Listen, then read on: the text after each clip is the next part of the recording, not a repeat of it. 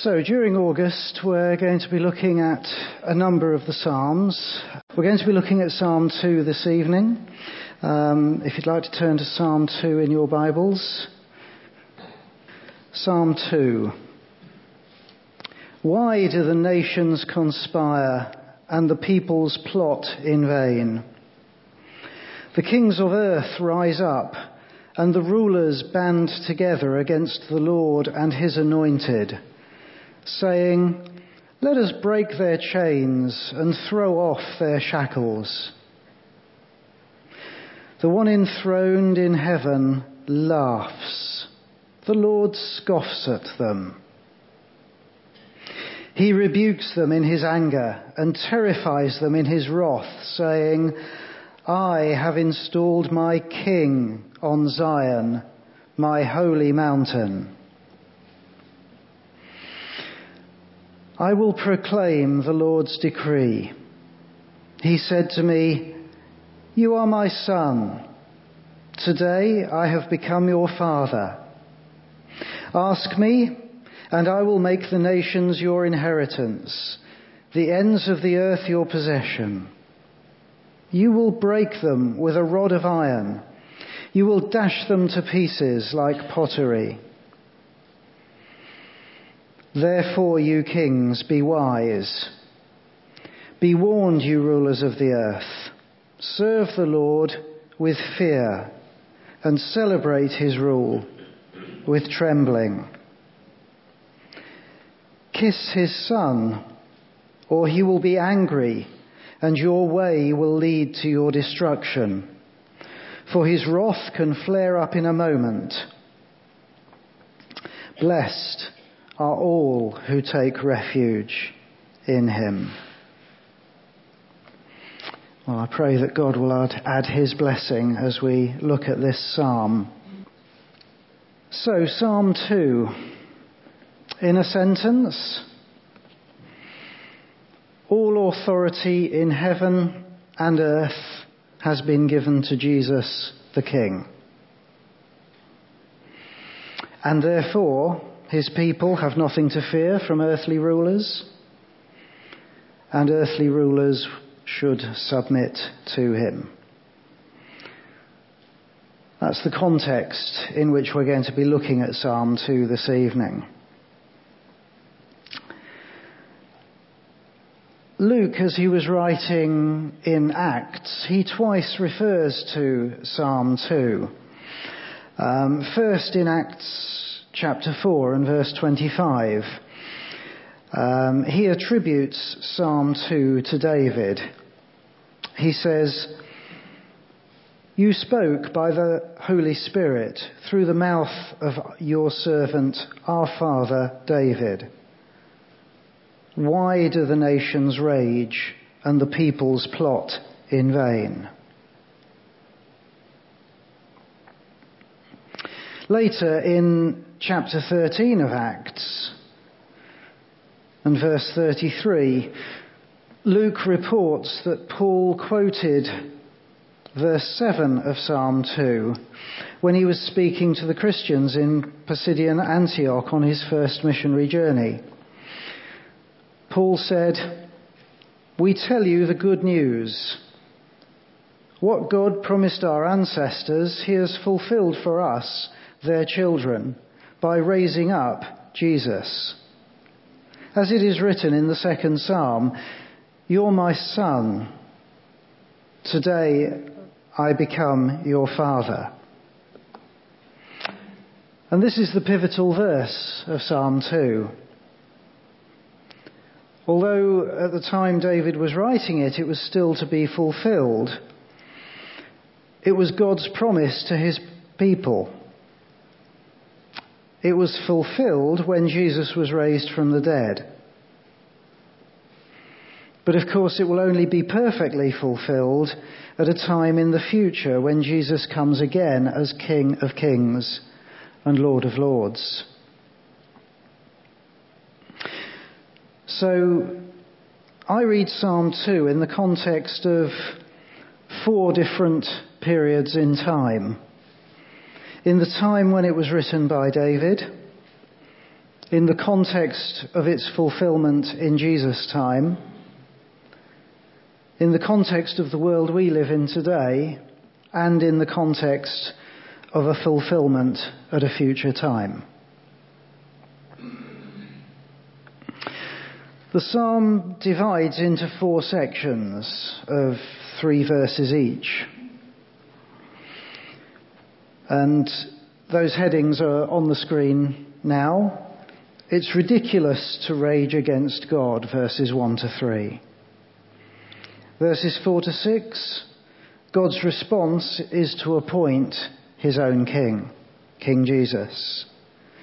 And verse 7 to 9 draw out that Jesus is the king.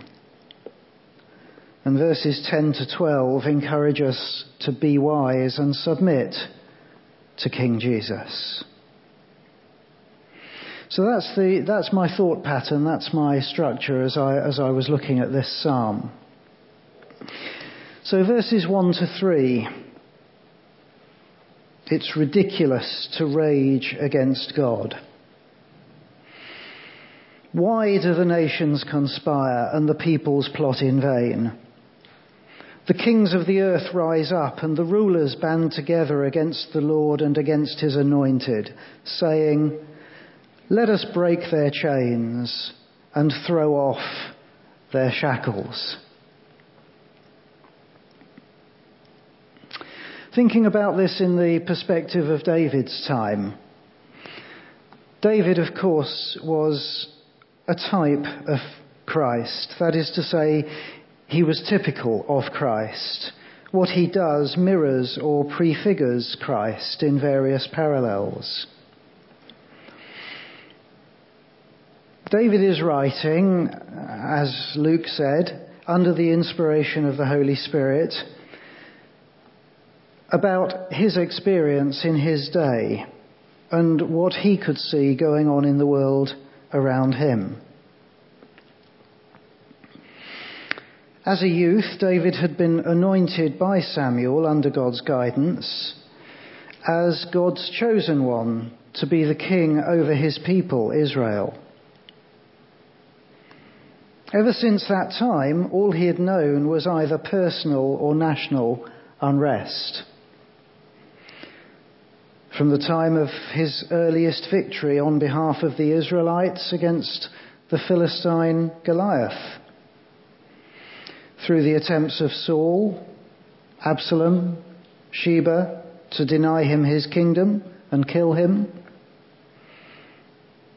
the ongoing wars against the Philistines, even in his last days, the attempt by Adonijah, I knew I was going to have trouble with his name, the attempt by Adonijah to stop the kingdom from passing from David to Solomon. David knew nothing but what is described in verses 1 to 3. His life experience was national unrest. And various people, kings, rulers, plotting against him, the one that God had told Samuel to anoint as his chosen one.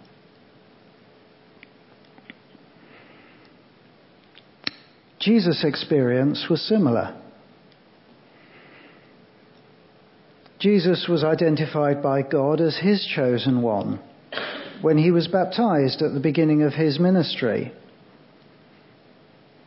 We'll refer to that again when we look at verse 7, but for now I'm interested in verse 2 and the parallel with David's anointing. When questioned, Jesus made it clear that his anointing was in preparation for his burial, and his burial was necessary so that he could be seen to have all authority over the religious leaders, over kings and rulers who had plotted to kill him. But unlike his forerunner David, he triumphed over death itself.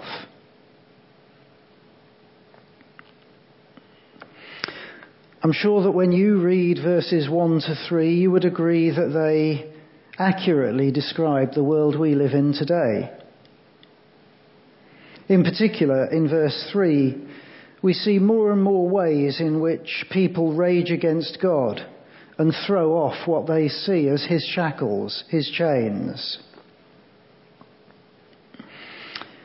I'm thinking, what have we seen in the news this week? We've just been hearing about the issues in Burundi, but closer to home, Northern Ireland, the one part of the British Isles where gay marriage is still not legalised, yet yesterday was the Belfast Gay Pride Parade. This afternoon, the annual Belfast Pride service took place in All Souls Church. The blurb said, "Join us for a time of worship, reflection and meditation. Open communion, available for all." These days, when we talk about those who rage against God, we're not just talking about national or international opposition against the Lord and his anointed one, but something far more insidious. We're talking about opposition to the gospel from within the so-called Christian church. But the good news is that the Bible teaches us that God has a plan for the future to overcome their opposition.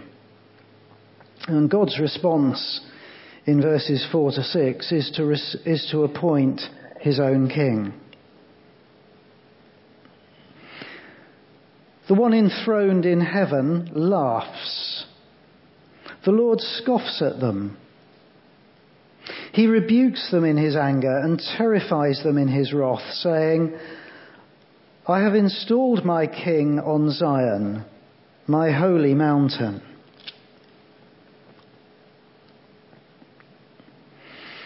First, God laughs and scoffs. Almost like, you can't be serious. Forgive me, Wimbledon was on when I was preparing this. Then in his righteous anger and in his wrath, he rebukes them, which terrifies them. So again, thinking of David as the type of Christ, we've seen how, despite opposition throughout his life, God was always with him, and his purposes weren't thwarted. He was anointed as a youth by Samuel, but despite this, Saul opposed David. He was afraid for his kingdom because he knew that God was with David. The people sung, "Saul has slain his thousands, and David his tens of thousands." Saul asked himself, what more can he get but the kingdom? After Saul's death, David is anointed as king over Judah to succeed him. David was the king God had chosen, and so he was installed as king in Zion, in Jerusalem. Jesus too was installed as king in Zion, in heaven. Whilst he was on earth, he had terrified the religious establishment with his counterintuitive teaching. The religious establishment had stirred up unrest that terrified the civic authorities. And in an unholy alliance, they'd worked together to put him to death. Yes, for a short time, Jesus was the one being scoffed at, but God had the last laugh. He raised Jesus from the dead, and he installed him as king in heaven. Many unholy alliances still exist today. For example, what is the church doing hosting an annual service as part of Belfast's Gay Pride Festival? How does God rebuke the church today and demonstrate that his king is installed? Well, perhaps one of the ways is by largely withdrawing his blessing from the church in the West. Yes, individually we may be blessed, and there may be pockets of evidence of his blessing.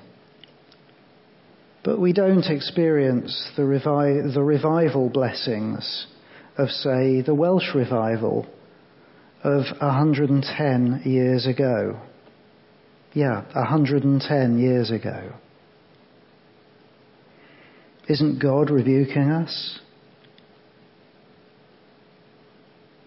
The established church has women clergy, blesses same-sex unions, promotes tolerance and acceptance of everyone, every belief, everything. Should we not be terrified by this? God is laughing at us, scoffing at us as the church redefines his values and standards. And all the time he still says to those who will hear him, I have installed my king on Zion, my holy hill. It might not seem like it just now, but there will be a future time when the reality of Jesus being king will be evident to everyone. And verses 7 to 9 draw out that Jesus is and will be the king. I will proclaim the Lord's decree. He said to me, you are my son. Today I have become your father. Ask me, and I will make the nations your inheritance, the ends of the earth your possession. You will break them with a rod of iron. You will dash them to pieces like pottery.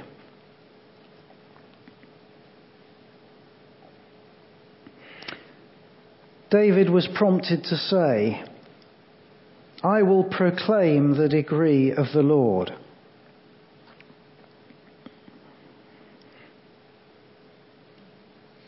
David had been encouraged by God in the context of his rule over God's people Israel to say, you are my son.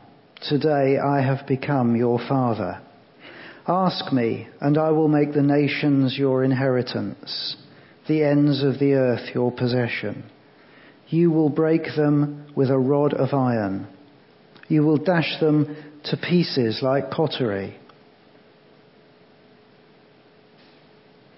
Sadly, David never trusted God fully to make the nations his inheritance.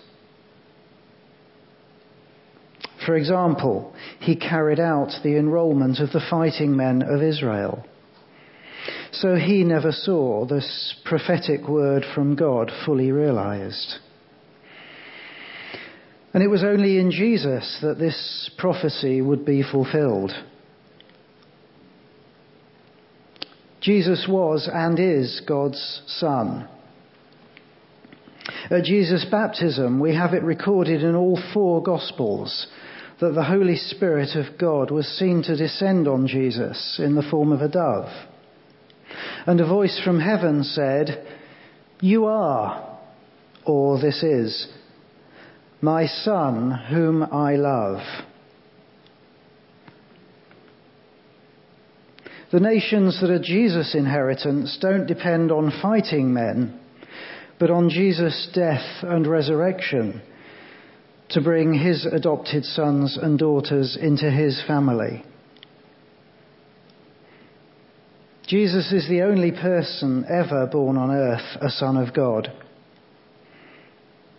Everyone else must become a son of God by being adopted into his family, as they're born again when they believe in Jesus. Jesus wants everyone to share in his family, where God is his Father and where he is God's Son. And he's also the king that God has installed. In another place, Paul said that now is the day of salvation. Through David, God said that all we need to do is ask me. To be able to call on God our Father and to be one of his adopted sons or daughters, we must ask him. That's the essence of the gospel message. And it's just as true today as it was in David's time or in Jesus' time. That's why this verse is the pivotal verse of the psalm. And this verse was fulfilled in Christ's death and resurrection. Because in his triumph over death, Jesus overcame the destruction promised in these verses to those who choose not to ask him. Once again, it might not seem like it just now, but there will be a future time when the reality of Jesus being God's Son, the King he has installed, will be evident to everyone. And that's why we should be wise and submit to Jesus as King. Verses 10 to 12. Therefore, you kings, be wise. Be warned, you rulers of the earth. Serve the Lord with fear and celebrate his rule with trembling. Kiss his Son, or he will be angry, and your way will lead to your destruction, for his wrath can flare up in a moment. Blessed are all who take refuge in him. These verses expand on the consequences of choosing to accept God's terms or rejecting them. In essence, it's our motive that's paramount.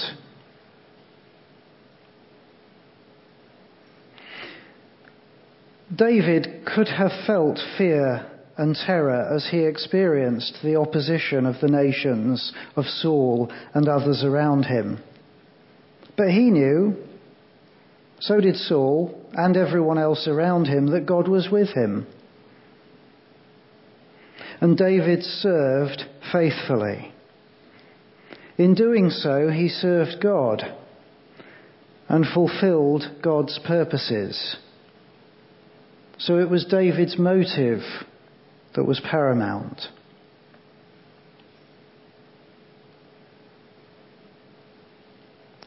Thinking of Jesus' time, it says, serve the Lord, kiss his Son. Judas did both these things, yet he experienced the righteous wrath of God and was destroyed.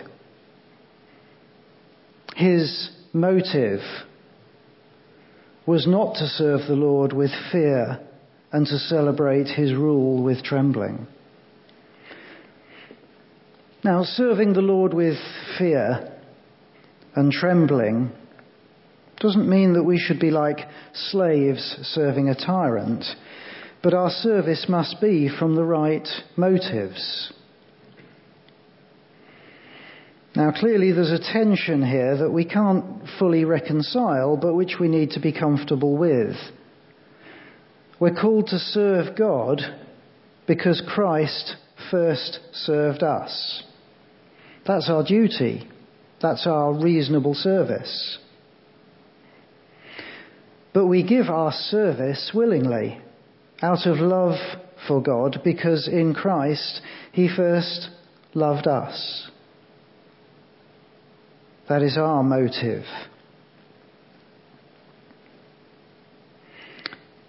Jesus' motive was what had been agreed in eternity past between the Godhead, that would be the means of salvation for all men and women. So Jesus willingly experienced fear and terror as he experienced the unwarranted wrath of God, as he took the punishment for all of our sins on the cross. So, we should serve the Lord, whatever challenges we face, knowing that Jesus has faced far greater challenges. It's the motive for our service that's paramount. We should celebrate his rule, the rules that contemporary society seek to throw off. We should take refuge in him, so that when his wrath flares up in his anger, we will not be destroyed.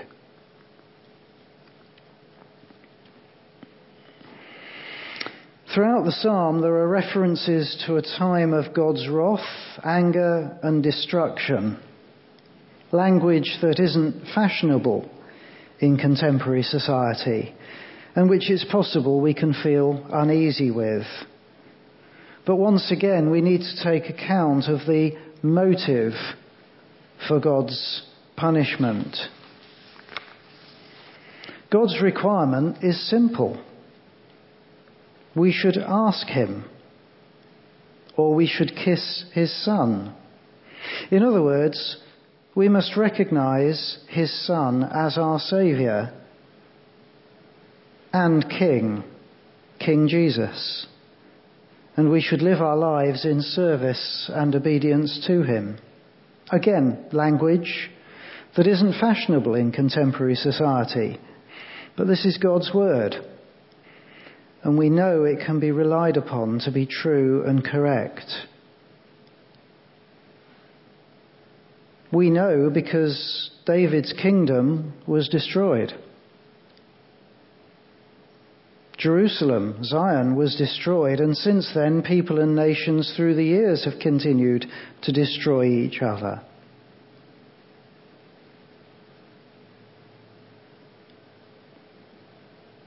The destruction spoken of in verses 9 and 12 is still yet to be fully realized. But there will come a day when Jesus, who lived, died, and rose again, will dash this world to pieces like pottery in his righteous anger. We don't know when that time will be, but we know that this will happen just as surely as the other events that David wrote about in this psalm have taken place. If you're not yet a Christian, that prospect should fill you with fear and trembling. If you are a Christian, let us rejoice that God is in ultimate control of the world in which we live, and that he will do what is right and just. Let's just take a moment of quiet and then I'll pray.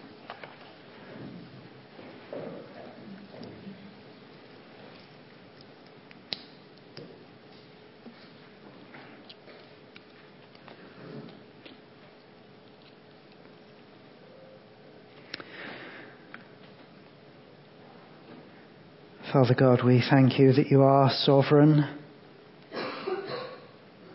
We thank you that you have appointed Jesus as King.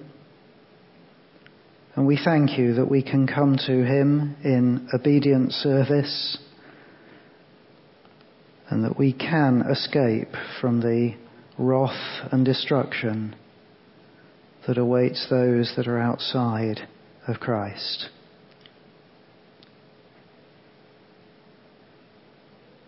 We pray for those nations around us, for those rulers, those kings, for our politicians, for all those who in this psalm are spoken of as raging against you. And we pray that where there are godly men and women, they would use their positions for influence and good, We know that you will bring about your purposes. And we pray that you would continue to save men and women, and that you would help those in power and authority to do what is right and what is honouring to you. We pray that we would take that into our own lives and our own circle of influence, and that you would go with us and bless us. In Jesus' name, amen. But let's close now by praying. Father God, we do thank you again that you have appointed your Son as King, that he does reign over this world. And as we go out from here, we do pray that you would, by your Spirit, allow us to submit every aspect of our lives to him as our King, that he would reign over our lives. And as people see that, we pray that through that witness, others may bow the knee to him as well. We, Lord, we pray that your kingdom would come and your will would be done. In Jesus' name, amen.